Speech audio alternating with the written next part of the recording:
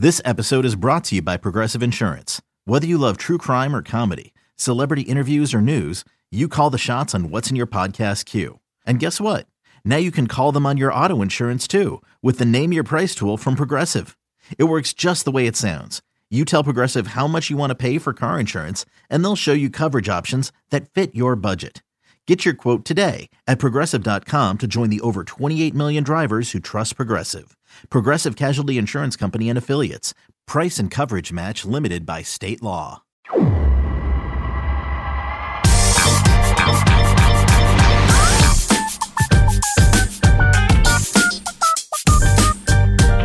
Episode 253 of the Show Before the Show podcast arrives on your little device there, whatever you're holding or tuned into or whatever it is, wherever you're listening. Hi.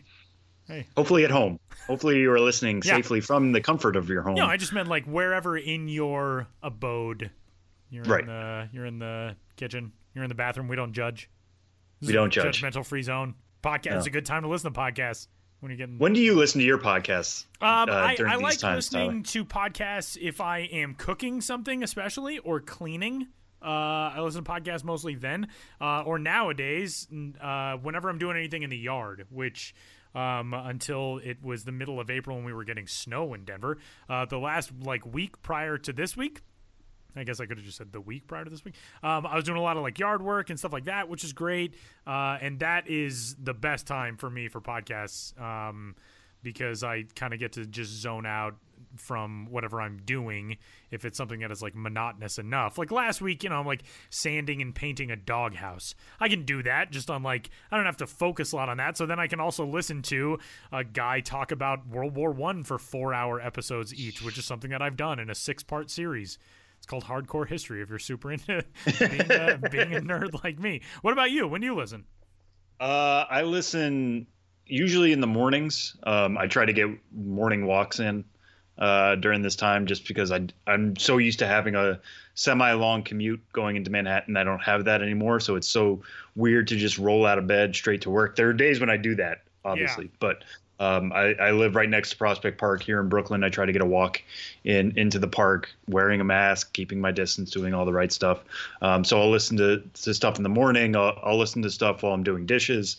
I'll sometimes listen during the day, but sometimes I find myself constantly starting and stopping because I'll start working on something for work, reading something, writing something. And I'm one of those people. I'm sure people who've been in the car with me think I'm a madman, but if I'm trying to pay attention, I'll turn down the radio. Oh, I do that too. Why do we all do that? I think it's just any input that we're putting into our brains. Yeah, if we can lessen is distracting. That's true. Right. I remember my mom, when I was a kid and, you're going to somebody's house for a birthday party or something you haven't been to before. I remember my mom would always do that. And I would always make fun of her. I'd be 11 years old and she'd be looking for 742 Evergreen Terrace, and she would turn down. That's a Simpsons address for anybody. She would turn down the radio. I'm like, how is turning down the radio going to help you see the numbers on the sides of these houses? But anyway, it's I identify with that. Is what I'm saying. Yeah, then you became an older person yourself, right? Although it's funny that you mentioned doing it during yard work. I don't have a yard to do yard work in, but when I used to, grew up in Western Mass, I used to do apartment maintenance, and one place I worked at that included doing the yard. And I remember I used to listen to the radio. I had an MP3 player, but it had radio frequency on it. So I was listening to the radio, and this is before Bluetooth. Headphones were really a thing.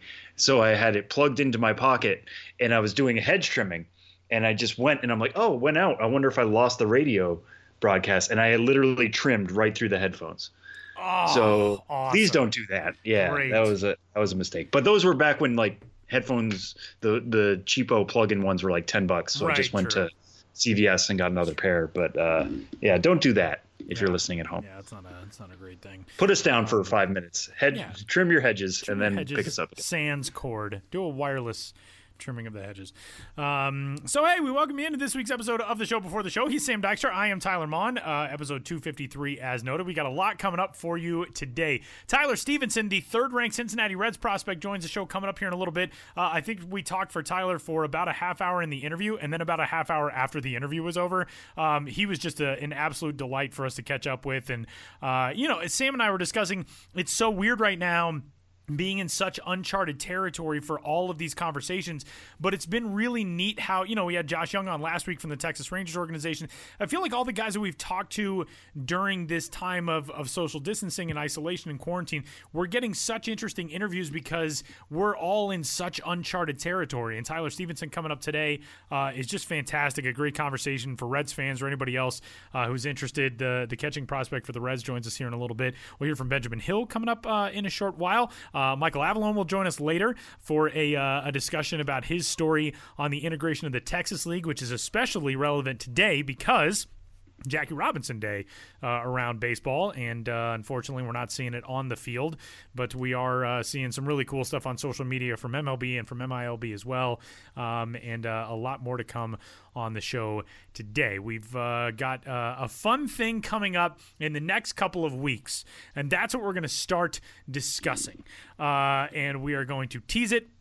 And there's a chance that we're going to screw it up and we're going to have to push it back and all stuff like that. But we have faith in ourselves that we're going to get it done and we're going to get it done right. So you see all these things around the world today. There's the MLB Players League, teams that have been simming their schedules and posting games onto social media and stuff on MLB The Show and such. Well, we heard you. And by you, I mean my college friend Greg Williams, who tweeted loudly at me about this, and also a couple other people, to their credit, who also had emailed or texted or tweeted at me and Sam asking for something similar. And they want a game between a couple of teams that Sam and I hop on a broadcast for. Prospect-laden squads on MLB The Show. And Sam and I are planning on doing that in a couple of weeks. As it sits right now, what we're going to do is we'll draft teams next week, and then the following week we'll do the broadcast. We'll upload it to all kinds of different spots where you can watch it, and we're going to try not to screw it up. But I believe in us. I believe in us, and I believe in myself specifically because I think my team is going to beat your team. I want to start that early. Yeah, okay. Let's tease out the trash talk this just early. 2 weeks worth of trash talk before this one simulated game that we're going to do. We're not going to play each other. We should clarify that. We're just going to put these teams together and sim the game. Right, and then it's going to be us talking over it. So you're not going to hear me telling Tyler, look out for the cutter coming, because it's not going to be that. It's basically going to be sort of as though it's a broadcast. Right, and luckily we have a really, really good play-by-play person and somebody who has never really done color commentary other than in his own living room to himself. Are you calling a play-by-play person for this? Is there somebody that you're bringing somebody? You refer to a really, really good one. I actually have Vince Scully on speed dial at all times, so he'll be joining us. Vince's going to do it for us. That would be great. Tyler will be doing play-by-play. In a way, it's really going to just be a conversation between the two of us. We're not going to sit here and tell you how Casey Mize threw a really good splitter on that 2-2 count when it's a virtual version of him. But we'll talk about what makes Casey Mize a good pitcher if he comes into the game. If we decide to draft him, we'll see how that goes. Because one thing about MLB The Show is it has its own player ratings, and we can sit here and just draft the top 100 from MLB.com. But it's more interesting to look at the game itself and try to build the best prospect roster we can out of what the game is giving us. Yeah. So one feature this year is that a lot of minor leaguers are included. That's really cool. That's cool for those minor leaguers. We talked to Tyler Stephenson about that. He's now on the 40-man roster. He was going to be included anyway, but it's cool for him to play as himself. I know a lot of guys back home are doing that nowadays. We're going to try to build our own rosters out of that, and it'll be a little bit different than maybe you would have been expecting because we're trying to beat each other. We're trying to build these rosters and then sit back and see what happens. So we'll be reacting in real time. We don't know what's going to happen. It won't be live, so it's not like you can send in questions. We'll answer them on air. We're going to be recording our conversation over the game, but it will be broadcast out live, so you'll be able to watch it as it happens without skipping forward, and then it will be available all over the place afterwards as well. So you can rewatch if you want. If you don't miss the first broadcast, you can come back to it, all that kind of fun stuff. But it'll be really fun. I'm really looking forward to how we can make this work. It seems like we're going to be able to do this draft next week and then the game after that. But keep it posted. We'll keep you guys in the loop as everything falls into place. It's going to be a whole bunch of fun, and we're excited to get it done. And obviously to celebrate my win. This is what we're excited for. This could very easily turn into like a series of some sort. Yeah. And I don't know how we would do that. I had other ideas of picking like divisions out of a hat. So let's say I pick out the NL Central and you pick out the AL West, and you can only build rosters out of players from that. Prospects. Okay. Yeah. Interesting. Something like that. I also had the thought of if we built possible rosters for certain teams that we anticipated being extremely talented teams for this year, whether it's, Amarillo against Montgomery or something like that, where we have an idea of what those rosters would have looked like, and we could pit those teams against each other from certain organizations. That's a possible thing. We're spitballing live on the topic. We're spitballing live. Are privy. This is also to say that it's not a fully formed idea yet. Right. So if there's something you want to see, let us know, and we'll take it into consideration. Yeah. Everything evolves. Today we're recording this on Wednesday the 15th, Jackie Robinson Day, of course. But today I had the second installment of the Logo Series stories go up on the site. And after the first one last week, did a story on Rochester, which is a team, of course, that has been called the Red Wings since 1928, which is the longest tenured, consistently used team name to be in the International League over all that time. I got talking with Josh Jackson and Dan Marinas, one of our editors, after that ran, and especially in conversations with Josh, although Dan put it perfectly. Dan said, Josh and I have discussed a lot of times what a fool's errand it is to try to put specific parameters on minor league history stuff, because so many things change over the course of history. And today's story is a perfect example. The Nashville Sounds are the longest tenured team name in the Pacific Coast League, so they're the subject of this story. However, Nashville started its first few years as a Double-A team, then they moved up to Triple-A, and then they were actually not in the Pacific Coast League until the dissolution of the third Triple-A League, the American Association, in the late 90s.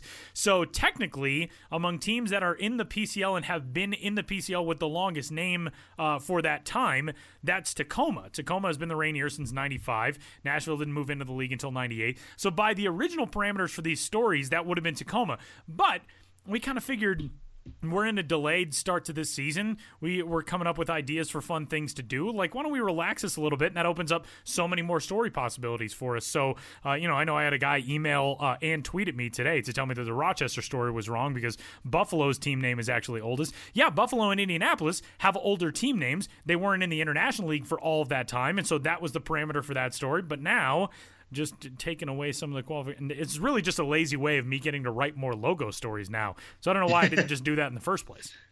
Well, now we know this, and like every league, the amount of people will be tweeting you. But what about X? What about Y? Exactly. It's just going to be more fodder for the back end. So all that to say, just like the game, all of these ideas evolve. So we can come up with a prospect all-star team for our first matchup that I'll win, and then later on maybe we do the division thing, like Sam said, and I'll win that one, and then maybe the teams thing, like I was saying, and I'll win that one.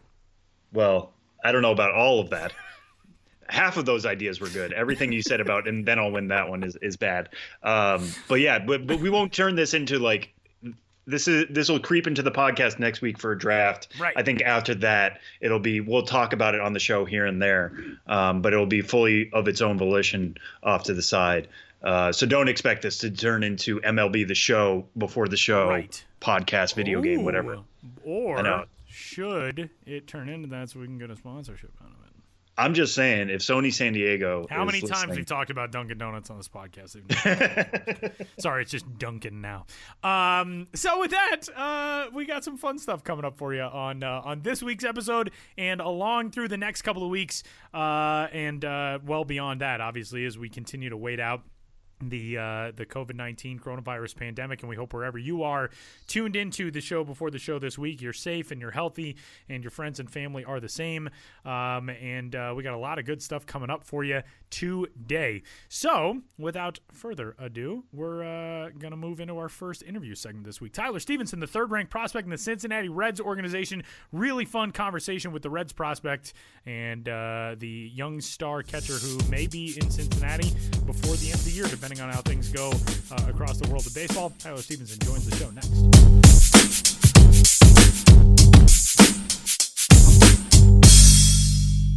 As an official partner of minor league baseball, Nationwide is here from life's first pitch to the seventh inning stretch. Whether you're looking for protection for your house, car, pet, or small business, Nationwide offers a wide range of products and support to make sure you're getting the right coverage for your specific needs. Visit nationwide.com for more information on how we can help take care of what you have today and plan for what's ahead. Nationwide is on your side.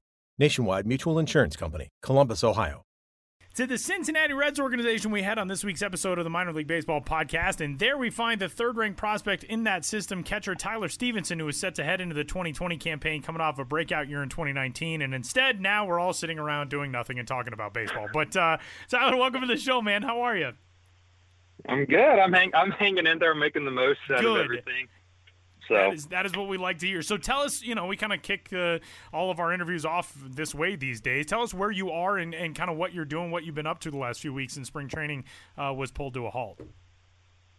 Yeah, well, I'm in Atlanta, just back at home right now, and pretty much just working out and staying in baseball shape. So just kind of taking everything day by day and just trying to figure out, just like everybody else, when we're going to kick back up. There are so many kind of limited options right now of what guys are able to do, and we've had stories up on the site of prospects who have kind of built their own mounds or trying to find facilities that they can use and do all that kind of stuff. What have you been doing to stay, somewhat ready? Obviously, when we get to baseball season, there will be a ramp-up period where you guys will get kind of an abbreviated version of spring training, presumably. But right now, how do you try to keep in as much game-ready form as you can?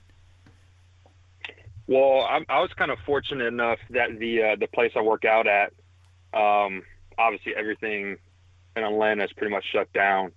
But he actually let us take home some equipment. So for the most part, I've got everything I need for workouts, and I just have everything set up in my basement and just go at it in there. And it's perfect. It's everything I need. I think the biggest change and kind of the hardest part is just hitting and everything like that, because places I've hit at in the off season, they're all shut down. And like my high school, I would go up there and use the indoor facilities, but they're technically shut down, and there's been cops rolling around and like kicking people out if you're there. So really, I was kind of fortunate enough that my neighbor, I think he's in 8th grade. He's got one of those like soft toss nets. Oh, nice. So, I've got a tee at home and just pretty much going in there, put it in my backyard and just hit. And like when I first came home, I thought about like building a cage in my backyard, just because literally everything's shut down, as well as pretty much the whole country. And so I went and try to get a quote and see how much that cost. And that was going to cost way too much. So I was just like, yeah, I'll make it work. I feel good. Obviously it's kind of a struggle for everybody right now, but it's fun to like, obviously see everybody post about it and just what creative ways that everybody's kind of doing stuff. And you see people doing workouts with like just big bags of sand. And it's kind of fun to like change it up, just because we're so used to the normal, just going into a weight room and just cranking out weights and doing all this stuff. So it's cool to see everybody being creative about it. Okay, we have to get the story of this neighbors. You have a neighbor who's in 8th grade, because someday long down the road, that kid is going to tell the story of like, yeah, we lived next door to this guy who you may have heard of, longtime major leaguer Tyler Stephenson, who just happened to come over during the coronavirus crisis and borrow my soft toss net. Like, how did that whole thing go down? Because that is amazing. Well, my mom, I actually think, reached out to his mom. My parents are really close with them, and I don't think my mom and his mom walk every morning, so I don't know if I'm sure she was probably just talking with her, and I don't know. I know he played baseball when he was younger. I'm not sure if he still plays currently, but he just had the soft toss net, and my mom said that they have it and he doesn't use it, so it's obviously better than nothing. I didn't really have any other choice. And obviously if he didn't have that, I was probably just going to go on Amazon and buy something of that nature. Because that's pretty much the best you can do right now. Everything's shut down. That's so good. And when you're hitting it's fun. Yeah, when you're hitting into that net, we talk so much during spring training about guys trying to improve certain aspects of their game, trying to get the ball in the air more, trying to work on stances, stuff like that. What do you focus on when you're hitting just basically into a kid's net just in your backyard? Pretty much I can't hit anything in there. It's line drives right back up the middle, or else I'm going to hit my neighbors or the people's house behind us. So, yeah, I mean, obviously it's not ideal, and obviously it'd be great to have a big old cage in my backyard and stuff. But I mean, it's just, I mean, I feel good. I mean, I still feel good, and obviously I felt good in spring training and how I left. So I just kind of continued just to stay in baseball shape and continue to throw and do everything I can. And obviously, who knows when we'll get a phone call or whatnot, and then I'm not sure how long we're going to have until we have to report. If it's going to be like, hey, yeah, you're going to Arizona tomorrow, or if it's, obviously I'm sure it's probably not going to be like that, but obviously once everything kind of hops or opens back up, like at least give a little bit of time to go up to my high school, go over to somewhere that obviously has bigger cages and either a machine or somebody to throw BP, just so can see that again. Let's take a step back to before all this happened, before spring training got banged, because it was an interesting one for you. You got added to the 40-man roster last November. This was your first camp as a member of the 40-man roster, officially not, you're no longer a non-roster invitee. Mm-hmm. You're part of the roster. You have a good spring by all accounts. You're going 6 for 16, a homer, 3 doubles. You only struck out once. What was it like being a part of the roster, being in that clubhouse, and what do you feel like you were building towards before spring training got canceled? Yeah, I mean, it was like, so I guess last year was, technically my first big league camp. And obviously I was a non-roster at that point. But so last year was the first year of our new coaching staff. So it was really beneficial last year, obviously getting to like J.R. House, who's our new catching coach, like obviously David Bell manager, and DJ as our pitching coach. And so just kind of get to know them and understand their minds and everything. And so I got a little glimpse of it last year in spring training. And then really this off season when I got put on roster, just how involved JR was, like in the off season, just sending me programs and catching drills, all this stuff, just so when we come into spring training, we can perfect those. And I mean, it was great. I mean, just all of the information that we have, and to sit back and learn from Tucker and Kurt, just how knowledgeable they are and what they know, and just to kind of sit back and obviously make the most out of it and just take it all in. And you also had kind of a unique situation in that spring training got canceled officially on March 12th. You were officially optioned 3 days later. Not like anybody was expecting you to make the camp out of spring. I know you just mentioned Tucker Barnhart, Kurt Castley, even Kyle Farmer, really good catchers on that major league roster. But what was it like to find out you had been optioned after camp was already out? Yeah, it was definitely pretty different. Just received a phone call. But I mean, at the end of the day, like obviously the goal was to be in the big leagues, and obviously I wanted to come into spring training and make a statement. And I believe that I did, and I felt good about how I played. And I mean, but I already pretty much known that I was going to start the season in AAA. So obviously it was different, but I mean, David Bell, our manager, called and said nothing but great things and stuff. So I mean, it was what everybody had to do at that time, just because no one was expecting this. Tyler, this time right now for you guys, it's kind of it's the same that I think a lot of people across every career field are going through in trying to interact with, in effect, coworkers and superiors, bosses, that type of stuff. How much do you guys get a chance to talk with your coaches or be in contact? We on the MLB, the MILB side, we have Zoom calls and conference calls and stuff that we go through, just trying to stay up with each other. How often do you guys get to do that? Is there kind of a set structure to that, or is it just kind of you communicate whenever you're able to communicate? So we're actually in a big group message, and every Monday and Thursday, all of the catchers, JR, who's the catching coach. Sometimes DJ, pitching coach, is in there. Like our minor league catching coordinator, Corky. Pretty much everybody who was involved with catchers, we're all in a Zoom call Monday and Thursday. And, it's good. It's something to look forward to every week, just to obviously change it up instead of sit in the house and do nothing. But, we'll sit there and talk. Like, we'll have different topics to talk about, and we'll go over some certain guys and whatnot. And, it's good just to talk baseball with all of them and just make the most out of this time, and just some expectations and just kind of what everybody's looking forward to this year once we get going. Let's talk about last season a little bit. You go to Double-A Chattanooga for the first time, and a fantastic season there. 89 games, a 285 average, 372 on base percentage, 410 slugging percentage. Double-A obviously is really that first level where you kind of figure out, these are some real dudes across me on a daily basis. When you look back on last season and being able to be so consistently good for Chattanooga, what enabled that? You're coming off of a year with Daytona. The year before that, you're with Dayton and in 80 games, really, really good numbers as well. But to go to Double-A and be so good, what enabled that last year? I think it's honestly just trusting myself. And, like, obviously everybody talks about that jump to Double-A and stuff. But, honestly, I think just the preparation and just the process of – for me personally, like, I think the jump is everything that you make it.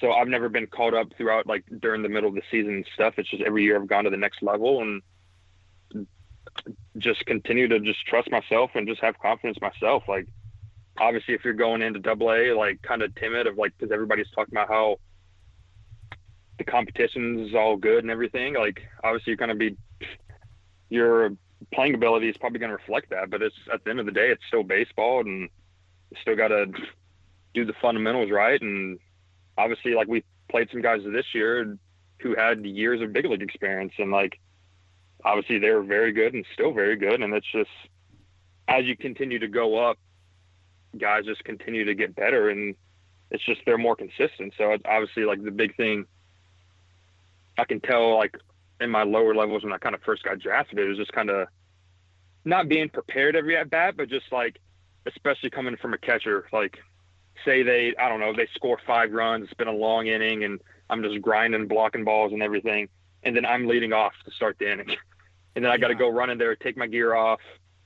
The catcher's throwing down, and I'm still putting batting gloves on, going out. And then next thing you know, I can take a breath and finally breathe. And then it's like, okay, I've got 2 strikes on me. Then I just kind of dug myself in a hole. But just kind of going up to the plate, just being ready to hit from pitch one. And just, you kind of, obviously you're more aggressive and stuff, but as you continue to go up, like, guys are too good nowadays to just let them to watch pitches down the middle. Yeah. So, you just have to be locked in from the get-go and be ready. You talk about being able to move up level to level between seasons and not during seasons. How do you think that has helped, making those jumps in season? And obviously at some point you'll probably have to do that from the AAA level to the major league level, hopefully sooner rather than later. But to be able to kind of go in, in 2017 you're focused on the Midwest League. In 2018 you're focused on the Florida State League. Last year you get through the Southern League wire to wire.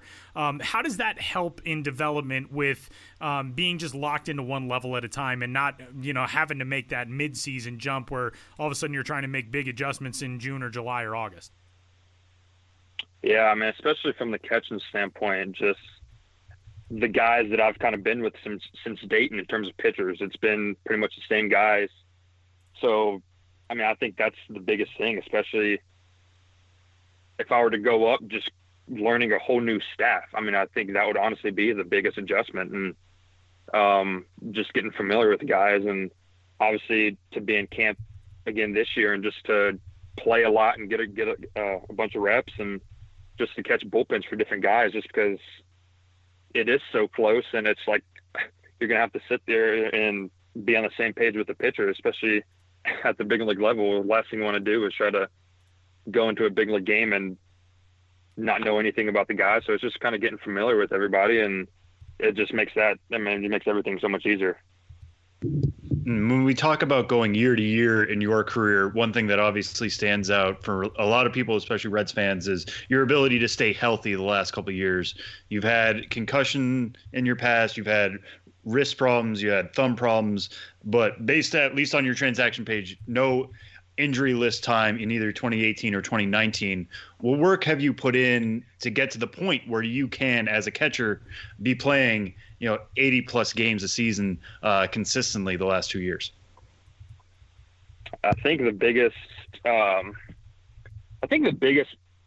adjustment was that year in Daytona. So it was technically my first full season. I know that year before in Dayton, I think it was like August that I got hurt. So I was playing really well. Then obviously sliding in second and sprained the ligament in my thumb, and it's just, that was tough because I was very happy with how the season was going. And then I go into Daytona, and I don't know if you've been in Daytona in July and August, but it's not cool to say the least.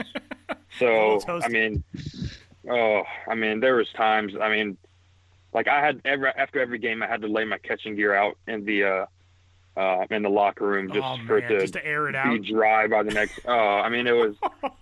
It's part of it, but I've within the past couple years, I've really taken serious, or just like nutrition and just working out and stuff to just maintain my strength throughout the year. And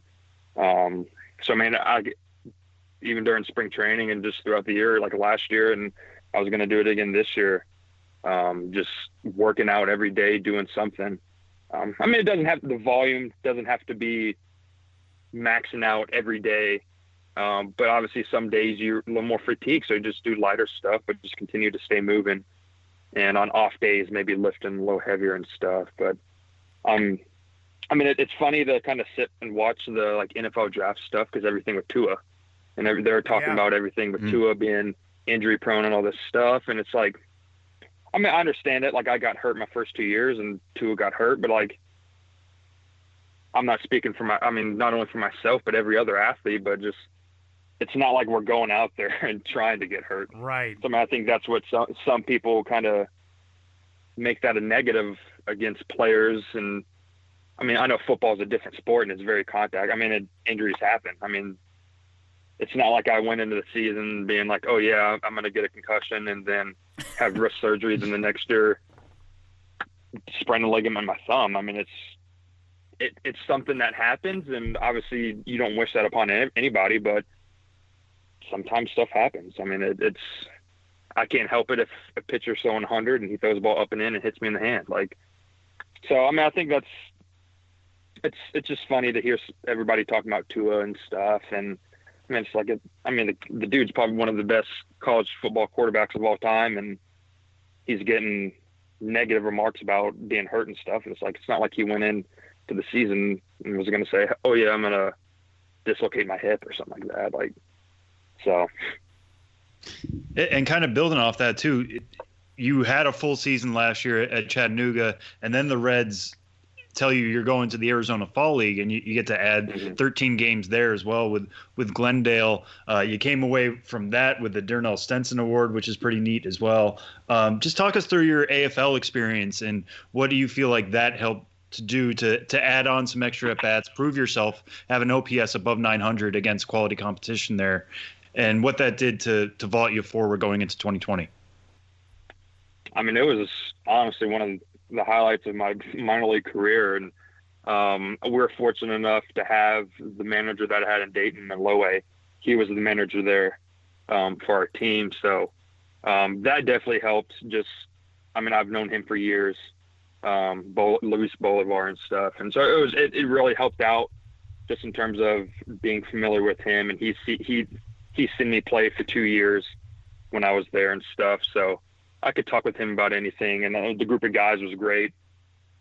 And I was staying at a house with a whole bunch of guys that I work out with in Atlanta, that are with different teams, like Seth Beer, Brandon Marsh, Jemiah Jones, Riley Gillum, and Nick Neidert. So it was fun. To come home, and most of us have the same agent and stuff. So we've all known each other. We grew up playing with or against each other, and like Riley Gillum and I went to the high school together. I mean, so I've known him for years. And so, I mean, it was fun to experience that with all of them and to play against some of them and stuff. It was fun. But, I mean, just the group of guys I was out there with our team, and to be playing against some obviously high-level guys, and to see some guys with AAA experience and to catch some older guys. I mean, I think that was the biggest takeaway is, especially in my role, just to be catching with some older guys, especially to make that like AAA or big league jump, like some guys with some better stuff and some older guys. So I think that was a good transition to help me go into spring training, just feeling confident with myself. And I'm glad you mentioned catching there, because we should talk a little bit about defense. You're a big guy. That's not breaking news to anybody who's seen a picture. You're 6'4", big for a catcher, which some pitchers I know like bigger targets like that. But how much did it help to work in the AFL with so many different talented pitchers? Come into spring, you're working with dozens of pitchers again, trying to learn them. How do you feel like you've grown the last couple of years defensively with these additional opportunities? A ton. I mean, I know I've talked with Corky Miller, who's our minor league coordinator, our catching coordinator, and just going back and seeing film, like from high school, just thinking like as well as any high schooler, just thinking like, oh yeah, catching's easy, and like to really understand the fundamentals of catching and breaking everything down. Now it's just like, holy smokes, like I knew nothing back then. I mean, just how everything correlates with one another in terms of flexibility, like getting in the proper stance. And if you're in the wrong stance, then you're not going to block as well, or you're not going to frame as well, or you're not going to throw runner, or like you're not going to be as consistent throwing. So it's just really breaking everything down to a T and just perfecting it. And I mean, I know I still have work to do, and I'm not perfect at it, and I'm continuing to work on it during this time, and every day we're doing some type of drill and stuff. But I mean, from where I began to now, definitely some strides. And one interesting thing about last year's AFL was the robot umpires. You guys got to play with them a little bit. I know they're bringing them to the FSL whenever the FSL returns, but as a catcher, so much of your value now is represented in your ability to frame the pitch. And when that's taken away, what was it like I don't know how many games you got to actually catch for the robot umpire, but what was it like playing under that system? Yeah, so it was at the Salt River Stadium, which was the Diamondbacks and Rockies. And I would play there probably a handful of games, and like, so the All-Star game was there, and it was definitely different to say the least. But obviously, if that's something that they're going to take into MLB baseball, it's going to have to be an adjustment for everybody. But it was just totally different than before. And like, especially like when I'm either hitting or catching, like if a ball just misses, or like, I don't know, I am very vocal with the umpire, just wanting to know, like how far off was that pitch, or like how much more will you go, or like just to understand the feel of the zone and stuff. And they had an earpiece in, and it was just like, all it says is ball or strike, and that's what the umpire will do. And so that was it was tough to kind of have that communication and stuff. But yeah, it was definitely weird, because there was I'd say probably like a 2 or 3 second delay, like from the pitch, like when I would catch it. So it was just kind of like, okay, like if it's a strike, do I need to like throw it around? Or like, I think there was actually one time where I threw a ball back to the pitcher, and he rung up strike 3. So that was pretty funny. All right. Well, we've got these last two for you, Tyler. This one, you were a first-round pick in 2015 of the Cincinnati Reds. Obviously hit a lot of levels on your way up here, now on the 40-man roster. I feel like coming into this year, there was a lot of optimism about the Reds. I know the NL Central is pretty loaded, but some moves they've made. Sonny Gray was really good last year. Some of the other additions they've made seemed like they were ready to contend. How do you feel like the organization has grown since you were first picked in 2015? And how close did you really feel to contributing, given your time in big league camp this spring? Yeah, I mean, just from the atmosphere, I mean, I can't really speak from like last year, anytime at the big league level. But with this new coaching staff, the energy that they bring and the knowledge that they have and information that we're now given, I mean, especially with adding Castellanos and Shogo and some other guys. I mean, I am very excited to watch and be a part of this team for the years to come. And I mean, it's the energy in terms of that clubhouse.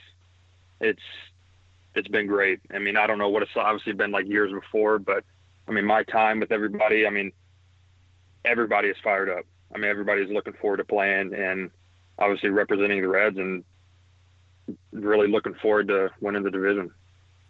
All right, Tyler, we'll end on this one. I know you teased it a little bit in terms of the AFL, but we've been asking everybody this, especially with there being no minor league baseball now. Given your 5+ years now in minor league baseball, what is your favorite minor league baseball memory? Ooh. Probably hitting a walk-off homer in Daytona. That, I mean, just something every kid when they're younger dreams about hitting a walk-off homer, like bases loaded, bottom of the ninth, World Series, Game 7. I mean, every baseball kid has had that going through their mind at some point in the front yard or whatever. Obviously, it wasn't a grand slam. It was a solo home run, but still, that was fun. I mean, I remember hitting it and then thinking, I was like, that might go. And then it was just like, I don't know, once I think officially saw it was over, I just completely blacked out. And I don't know what happened after that in terms of once I hit home plate and a bucket of water gets dumped on me. And it was awesome. That is pretty great. It was fun. Tyler Stephenson is the third-ranked prospect in the Cincinnati Reds organization, and when things get started this year, is likely headed to AAA Louisville to kick off the 2020 campaign whenever we get back to baseball. And Tyler, thanks so much for the time, man, and enjoy as much as you can the rest of the time back at home, and we'll be seeing you on a field sometime in the not-too-distant future. Absolutely. I appreciate it.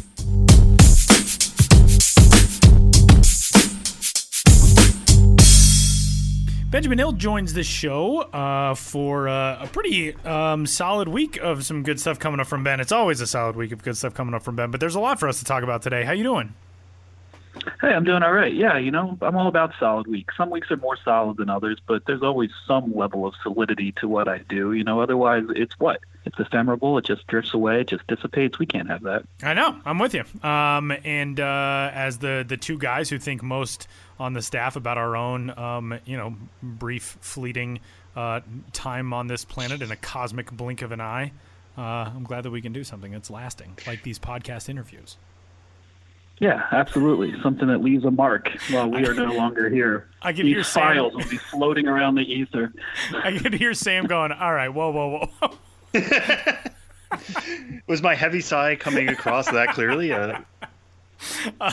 It's another edition of the Mortality Podcast with Benjamin Hill and Tyler Mott. Well, Ben, let's dive right in. You're doing a really cool piece that is actually up on the site or is going up on the site. I'm not sure by the time this drops if it'll be up yet. But looking back on your road trips from 2019, which I think a lot of people would think, how many road trips can one person take? There's probably just a few in there. But you take so many trips. This is a lot of stuff that's all jammed into this one look back, which is fantastic because there are so many different angles and things you get to cover and reminisce on. Yeah, all this stuff is, for long-time listeners of the podcast, all these stories I'm compiling right now are, for the most part, things we've talked about all throughout the last season, all the different ballparks I visited, all those experiences.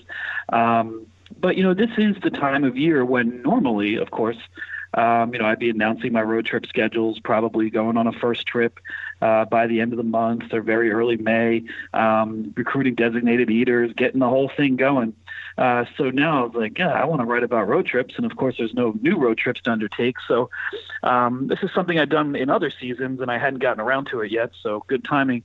But I'm just putting together like this master article of 2019 road trips, every single article I wrote in conjunction. And I'm going through it right now and it's tedious to put together, but I think hopefully people will enjoy it. it's more of a gateway or a portal into, my world and what I do, just compiling all these links. And, of course, the trips I took last year were kind of based around the new ballparks, Fayetteville, Amarillo, Las Vegas, but then there were much, other experiences through that. And I'm, going through it right now and, just looking at these things I wrote from, Amarillo, like, oh, that's when I interviewed the guy who wrote the team theme song. And that's when I interviewed the PA announcer who's also a country musician. Oh, and there's the Sunrise Dog, which is topped with country gravy and a fried egg, and on and on and on and on. It's actually, it's kind of bittersweet because we're not there, at games right now. We're not seeing games. We're not on the road. It makes me miss this kind of stuff, but it's also making me feel kind of good about what I've done in the past because, when you're doing it, you can just kind of be like, oh, this is something I got to do. It's an obligation. And it's good to look back on it and be like, hey, maybe this has value and other people enjoy it too. Yeah, that gets to what I was going to ask about, which is the great thing about writing this now is that you are a little bit removed from it. We talk so much to you from parking lots and from hotels and times when you are at the place and you're just like giving a quick review of the ballpark. But in putting this all together now, a year removed from all these trips, what has stood out most about 2019 in the way that you thought you remembered it and the way you remember it now, having written this piece? Yeah, as I said, it just as I was just saying, really, the idea to look at it almost as if it wasn't me who initially did it, and maybe look at it with more of a fan's eyes instead of a writer's eyes, has been really good, and it has felt so much more fun, honestly, than I remember it. Because of course I have fun on the road, but I'm also, while I'm having fun, I'm also thinking about, well, how am I going to deliver this message of the fun I'm having? And that ironically takes some of the fun away. But looking at it with some time, with this year, it's just making me think, first of all, the three new ballparks are always fun to visit, but I think they were real standouts last year in different ways. Fayetteville with a downtown ballpark, a small footprint, train tracks on each side, real unique, very loud inside, very unique, kind of small ballpark, but with a lot of energy inside. Amarillo, much more wide open spaces, but the most intense, kind of happy to have a team fan base I think I've ever seen. And I think I'm feeling particularly, nostalgic about my visit to Amarillo and Las Vegas, where I got to join our colleague, Josh Jackson. And, he joined me on that trip and we were able to collaborate on some stuff. And that was, as we said at the time, probably the most major league ballpark you'll see in minor league baseball, really high class, high level Vegas hospitality. Those are, I think, three great ballparks to contextualize travels. And then to be able to go to places like Albuquerque and El Paso or Richmond and Lynchburg and all these other places kind of incidental to these new ballparks. I mean, it was a great experience. I'm kind of feeling like, wow, I am living the dream. People tell me that all the time, but I don't think about it when I'm doing it because I'm just trying to get through the dream. But that's living the dream. We're all living the dream, right? We're alive, I think. Yeah.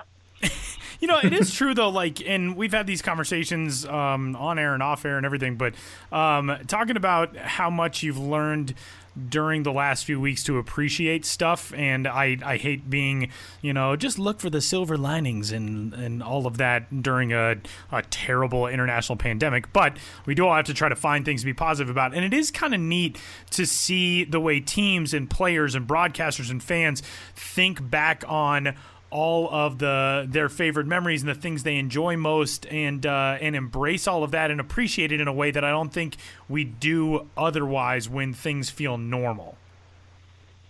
Absolutely. I mean, I'm experiencing that right now with this article I'm writing, but I mean, you hit the nail on the head, Tyler. I think all of us, no matter what it is we do specifically, are appreciating things that are easy to take for granted, as we're not able to do them and as we're talking about them in our bedrooms, well, in my case, in my bedroom while looking out the window. And it's a beautiful day, for the record.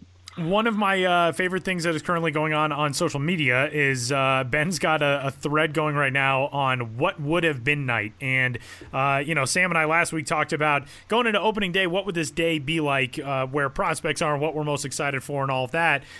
This is kind of a collection of the promotions that would have gone on from night to night in the minor leagues. For example, last night, the Mississippi Braves would have staged their first Mustard Monday, in which fans received a commemorative mustard packet on their way into the ballpark, which I don't get at all. But this is a fantastic thread. Turbo would have made his debut, the new bat dog for the Bowling Green Hot Rods. Is a fantastic follow on social media if you don't follow him already. This is a really fun thread you got going, though.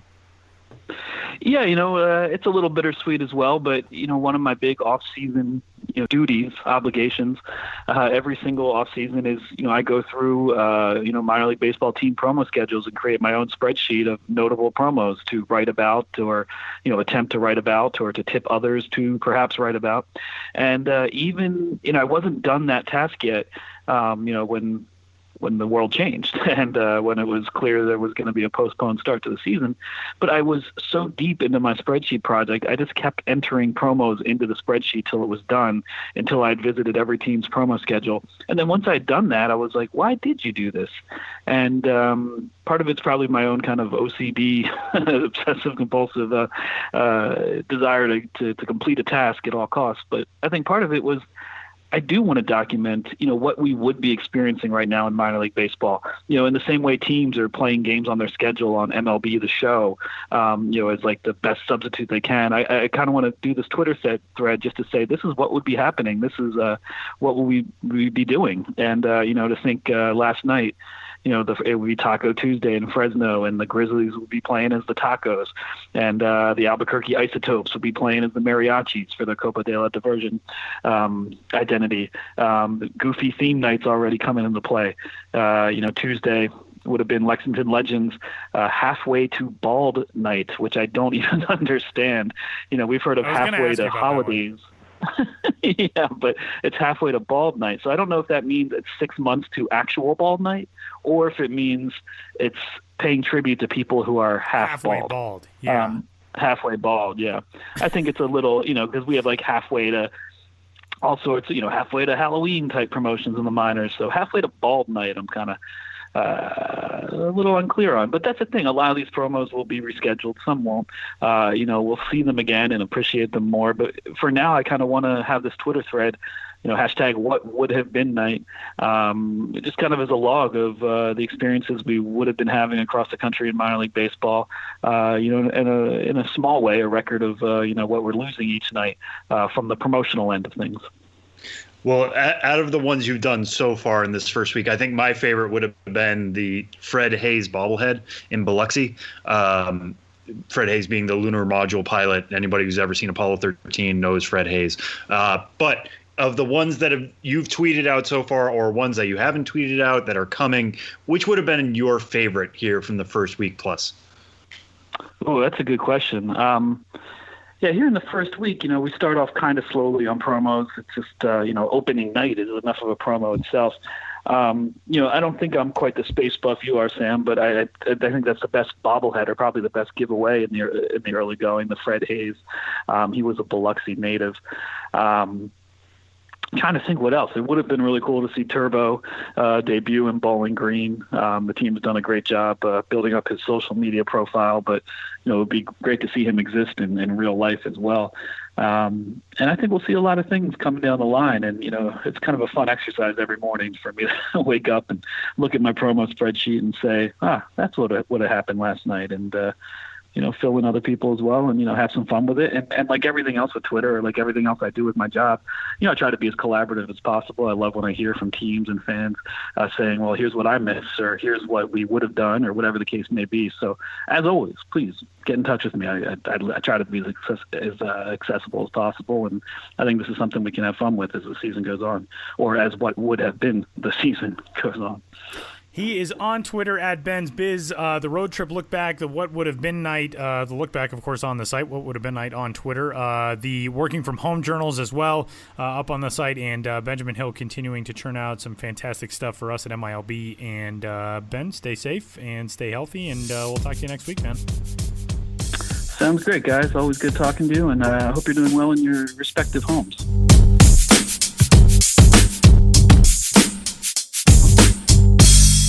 Continuing on this week with our minor league writer of the week, and we are delighted to welcome back to the show our good buddy Michael Avalone, who's got a fantastic story that is up on the site right now. Today, of course, Jackie Robinson Day. We're recording on April 15th. This one from 2 days ago, so a great lead into this week as we honor Jackie Robinson's legacy and the game of baseball that has come since he broke the color barrier for the Brooklyn Dodgers in 1947. Mike's got a much different story, which is the minor league version of that, or at least one of the minor league versions versions of that. From 1952, when the Texas League saw its color line broken, at least in its modern era, with the debut of Dave Hoskins on the Dallas Eagles, and a great story that's up on the site. Mike, this one's so fantastic because there are so many of these stories across the minor leagues that are not told and yet are just as impactful in so many ways as what happened at the major league level. And this one is just such a fascinating story that you get to tell on the site. Yeah, it really is. It's funny, as I was researching it and looking up different things, it's funny that everyone thinks of Jackie Robinson, and rightfully so. He integrated Major League Baseball, he integrated organized baseball, 1946 playing with the Montreal Royals, and then obviously the next year with the Dodgers, like you said. But there were others. There were other firsts. There were other leagues. The minor leagues was, a different animal. Now, granted, the Dodgers brought up, I think, the next year Roy Campanella, and then Don Newcomb the year after. So things had started progressing, but it wasn't, and I mentioned this in the story, it wasn't just kind of a snap your fingers, okay, a flood of African-American players and Hispanics are now, joining the major leagues. It was like a faucet being turned on ever so slowly.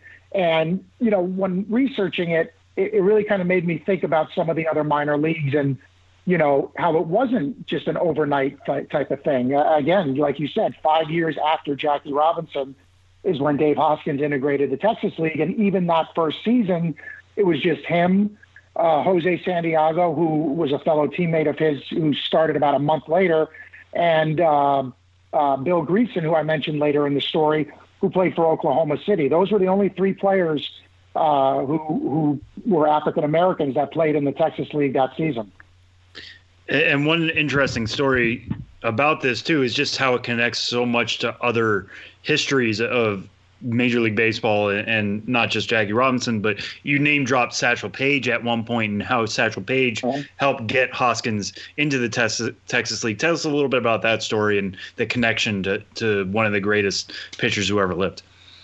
Right. Well, Dave Hoskins played in the Negro Leagues in the mid-'40s. As I mentioned in the story, he was a good player in his hometown of Flint, Michigan, or where he moved. He was born in Mississippi, but so the Cincinnati Clowns and the Negro Leagues noticed him, liked what they saw, signed him to a contract. So that started his career in the 40s. And, all those guys, I think, that league was different than what we consider a normal league now, or even organized ball then. It was kind of a barnstorming league. So a lot of those players knew each other very well. The likes of Satchel Paige, as you mentioned. Hoskins was an outfielder in the Negro Leagues, pitched a little, but befriended Paige, and Paige befriended him, and they kind of, grew together in terms of a relationship of where Paige kind of helped him out on the side a little with pitching. And when Paige did move into the major leagues with the Cleveland Indians, he, brought it up to Hank Greenberg, the Hall of Fame slugger for the Detroit Tigers, who was the general manager at the time of the Indians. And who was looking to integrate as well after Larry Doby had already joined with the Indians in 1948, that this guy is worthy of a tryout. And so in essence, Paige kind of worked it out that Hoskins was able to get a tryout with Greenberg and the Indians, and Greenberg liked what he saw and signed him to a contract. What's really interesting, too, is it was even earlier than that Dave Hoskins got a tryout with both of Boston's major league teams in the mid-1940s with the Red Sox and the Braves, who were there, did not sign there. But it wasn't just the Texas League either that he broke the color barrier for. He signed with an unaffiliated team in Grand Rapids, as noted, becoming the first African-American player in the Central League then. But he starts to make this climb. Stays in the Central League with Dayton, moves to Class A Wilkes-Barre in the Eastern League a year later after being signed to a minor league contract with Cleveland. And then comes this move in 1952 to Dallas. And the Dallas Eagles owner at the time, a guy named Dick Burnett, was an oil man and really wanted to integrate that league. And it's not just that he made the move to sign Dave Hoskins and that was it. It was one player. There are actually multiple players that were signed, and Hoskins was not even the first who was signed for that team that year, correct? That's right. Ray Neal was an infielder who they'd signed earlier, I guess January or February of 1952. And I believe, looking up the numbers, I don't think I included it in my story, but I think he hit something like 350 in 1951 in the Negro League. So, they obviously thought this guy had the potential, Burnett, along with the manager of the Eagles, Dutch Meyer, they weren't doing this just as kind of a sideshow type of thing. They wanted someone that could legitimately help them win. They thought Neil was the guy, but I guess during spring training, he just didn't perform up to the level that they thought he could or would moving forward. And then having seen Hoskins pitch against the Eagles in an exhibition game that spring, Hoskins was a property of the Indians at the time, who had a working agreement with the Eagles, but he was not yet on the Eagles. But that caught Burnett's eye, seeing how well he threw in an exhibition game against his own team. And he kind of brought it up to Greenberg, and Greenberg said, this guy is someone that I think could legitimately help you guys and has the wherewithal to do this for you. And one thing led to another, and the Indians loaned him to the Eagles, and off he went.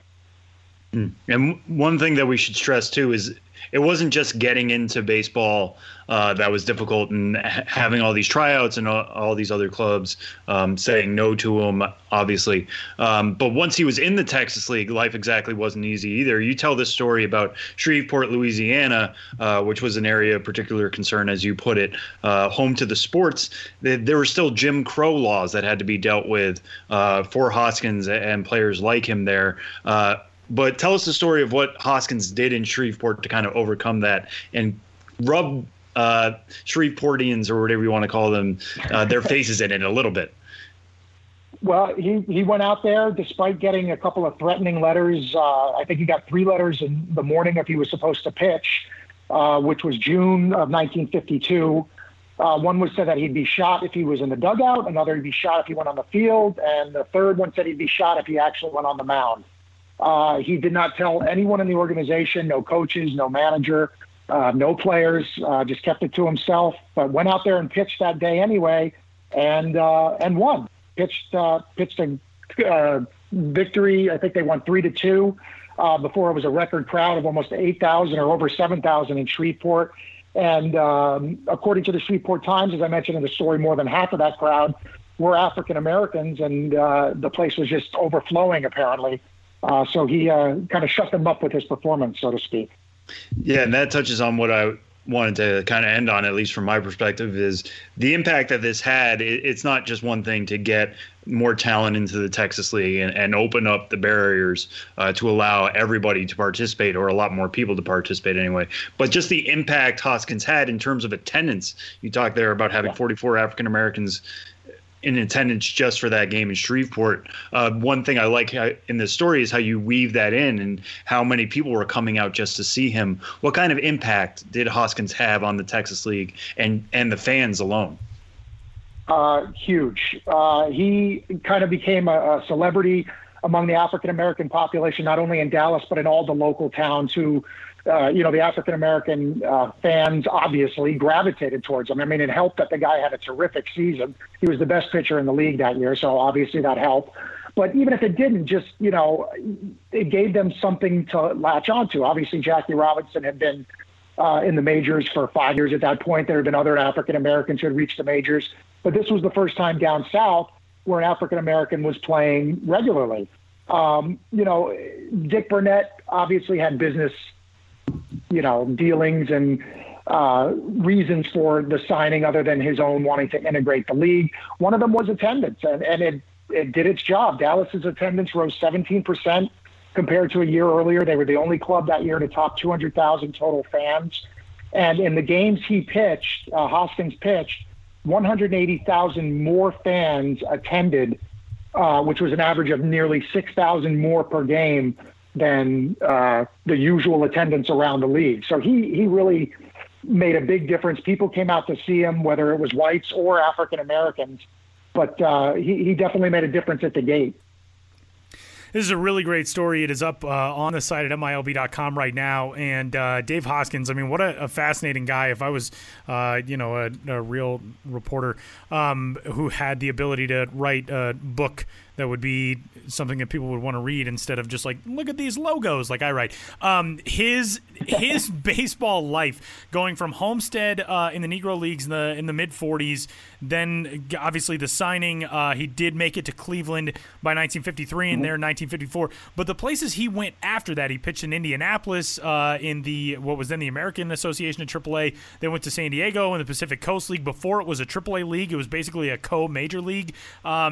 Went to a winter league in Venezuela. He played in Montreal. He played in Mexico. Like, what a fascinating baseball life. And it's cool. There's a line that you have in the story, Mike, where you say, he's kind of faded into baseball obscurity. But the neat thing about stories like this is it helps that not to happen. And people now know the story of Dave Hoskins who didn't know it before. And it's a pretty incredible baseball life for a guy who deserves to be honored and was born. My favorite fact from this story, I will say, is that his birth date is listed, I know, pretty much everywhere as August 30, 1925. But apparently there are also documents that he was born in 1917, which ordinarily, like, a player from that time, like maybe a year or two here or there, that's an 8-year difference in however old he was. Well, we all want to be younger, so I guess when it gets to that point, and you do what you got to do. So yeah, that is true. I was now born in 1993. Everyone, just in case you're wondering. There you go. Yeah, you always look younger. Mike Lavallone is on Twitter at Mike's handle is MAvalone, MILB, and you can find the story up on the site at MILB.com right now. It's fantastic. Also, if you go to MILB.com/history, we've got stories on similar subjects to this, which recording this during Jackie Robinson week is always a good time to. If you're one of the people like the three of us and so many others at the site who love the historical elements of the game, we got some really good stuff up there as well. And Mike, great stuff as always, man. And we'll talk to you on your next one. Looking forward to it, guys. Thank you.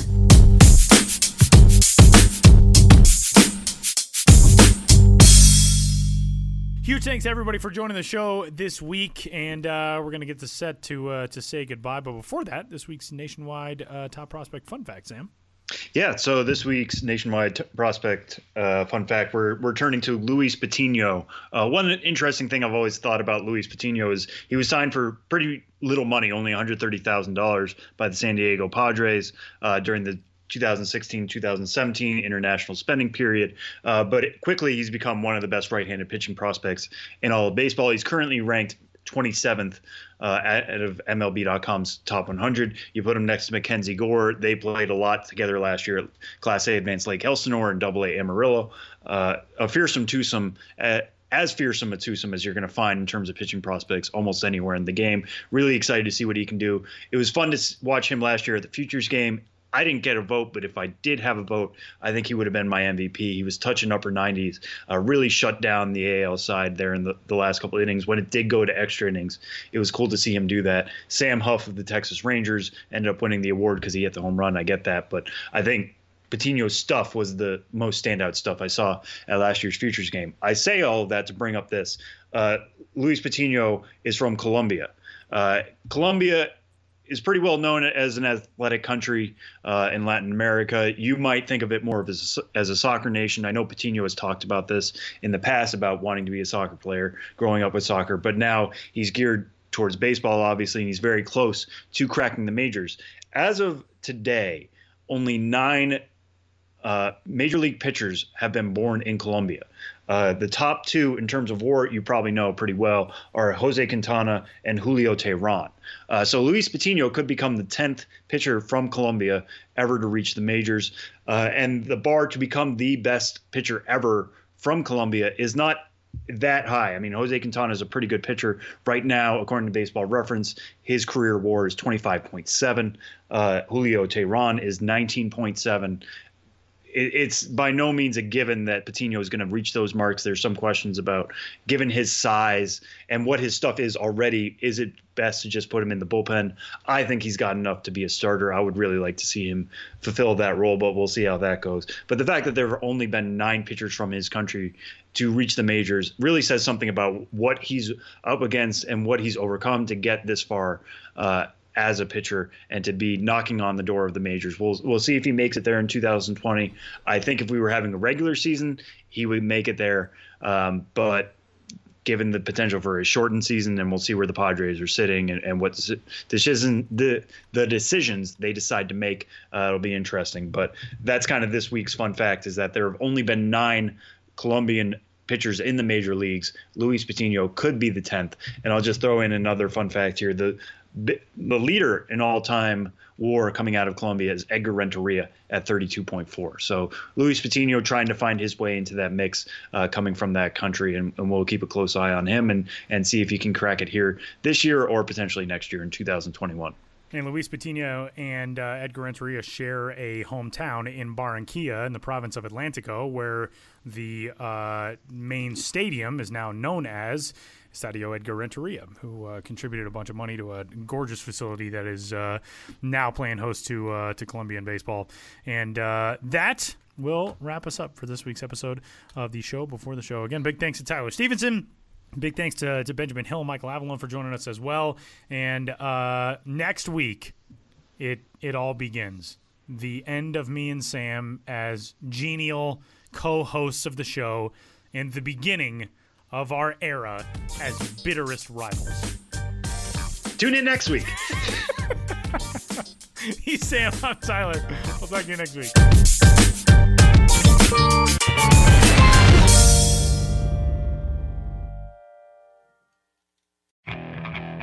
Okay, picture this. It's Friday afternoon when a thought hits you. I can waste another weekend doing the same old whatever, or I can conquer it. I can hop into my all-new Hyundai Santa Fe and hit the road. Any road. The steeper, the better. Because my all-new Santa Fe is available with H-Track all-wheel drive, so I can hit the trail without a worry in the world. Heck, with 3 rows and best-in-class rear cargo space, I can pack the whole family in with all our gear.